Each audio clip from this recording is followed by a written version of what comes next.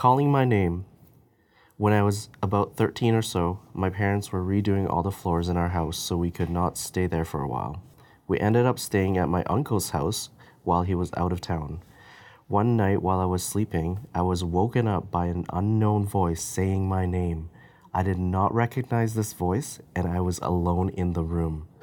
A day or so later, in the middle of the night, I was alone reading in my room and again heard this voice saying my name. Clear as day. I was home alone this time, so I was pretty freaked out. I sat outside with my dog until my parents came back. Still have no explanation as to whose voice it was and why they were trying to talk to me.